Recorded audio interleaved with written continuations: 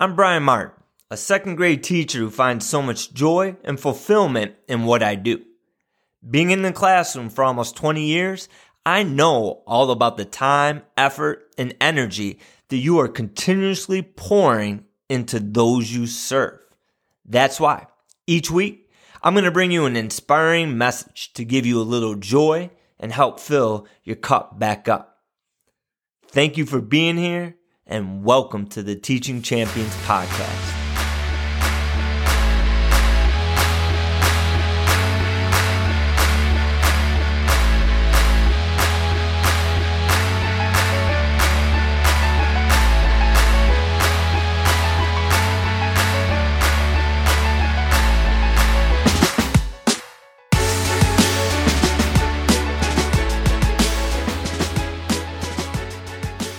What's going on, everybody? I hope this finds you striving and thriving and doing absolutely amazing.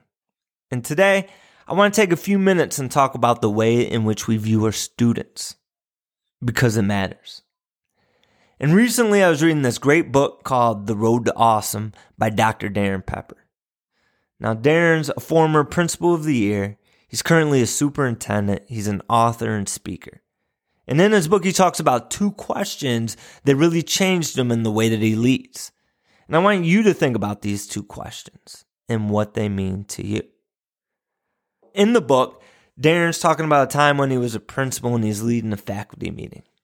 And like every faculty meeting, he's plowing through the items on the agenda, and then they start talking about student behaviors, the dress codes, the compliant issues that they're having during the school day, and the consequences that they can use to help enforce those rules. And we know about those faculty meetings because we've been there. And we know once we start talking about the student behaviors that you can feel and you can see the energy in the room start to shift. You can start seeing people get worked up. And it's like that snowball effect where it starts small and then it grows and it grows and it grows. We've all had these meetings. And they're in the middle of this meeting. And they're having this discussion. And all of a sudden, the school's social worker raises her hand. And she politely asks, "Why does it always have to be about what they do wrong?" And then she follows it up with, "Why can't it be about what they do right?" Listen to those 2 questions again and feel the meaning in that. Why does it always have to be about what they do wrong? Why can't it be about what they do right? We've all had those students in class, the ones that push the boundaries. They don't always follow the rules. They have that uncanny ability to push your buttons just the right way. And the moment they enter the classroom, our eye is on them. And we're waiting and we're watching like a hawk out of the corner of our eye because we know they're going to break the rules. We know they're going to say something inappropriate, that they're going to fool around, that they're not going to do their work. So we wait and we watch. And sometimes we do this consciously, and other times we do it at the subconscious level. But we wait for that moment. And then, just like we knew it was going to happen, there's that moment where we can say, "I got you." But what do we prove in those moments? What did we gain? Do we have a sense of power, of strength? The students don't walk away feeling good. My students don't ever say at the end of the day, "I'm so thankful Mr. Martin pointed out everything that I did wrong today.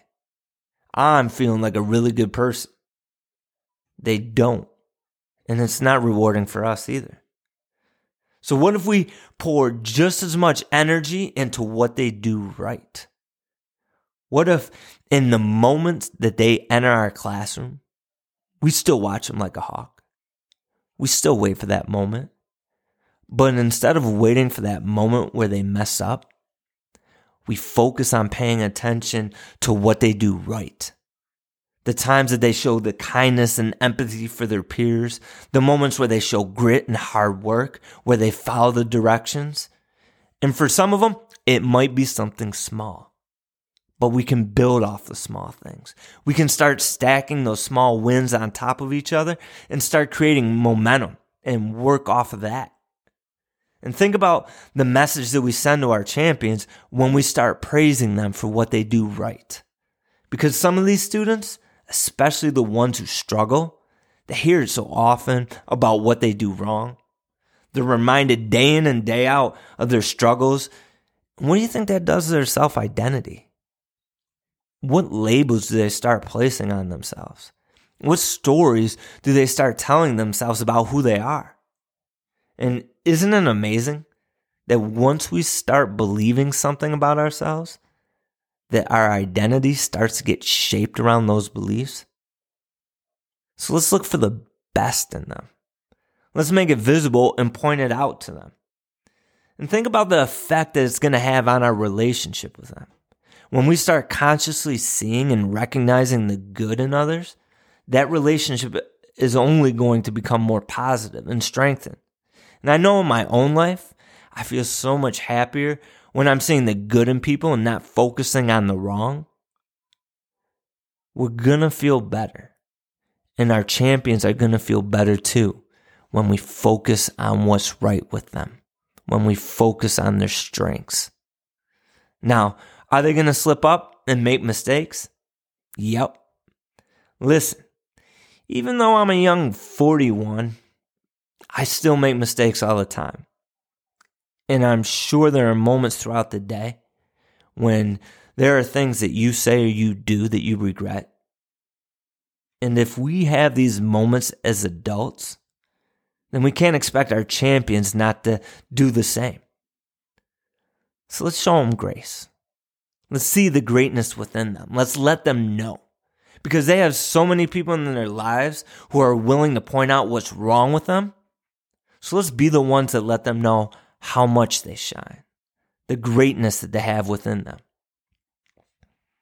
And these two questions, they're just one of so many great takeaways in the book, The Road to Awesome. So check it out. It's a great read. And Darren's doing some great things for educators. So look for him on Twitter and Instagram. I'm going to leave his information in the show notes. And remember those two questions. Why does it always have to be about what they do wrong? Why can't it be about what they do right? So let's focus on what makes our champions amazing. And let's help them see their shine. And I appreciate you for your time and for being part of the Teaching Champions community. And if you think anyone would benefit from this message, I truly appreciate it if you could pass it on.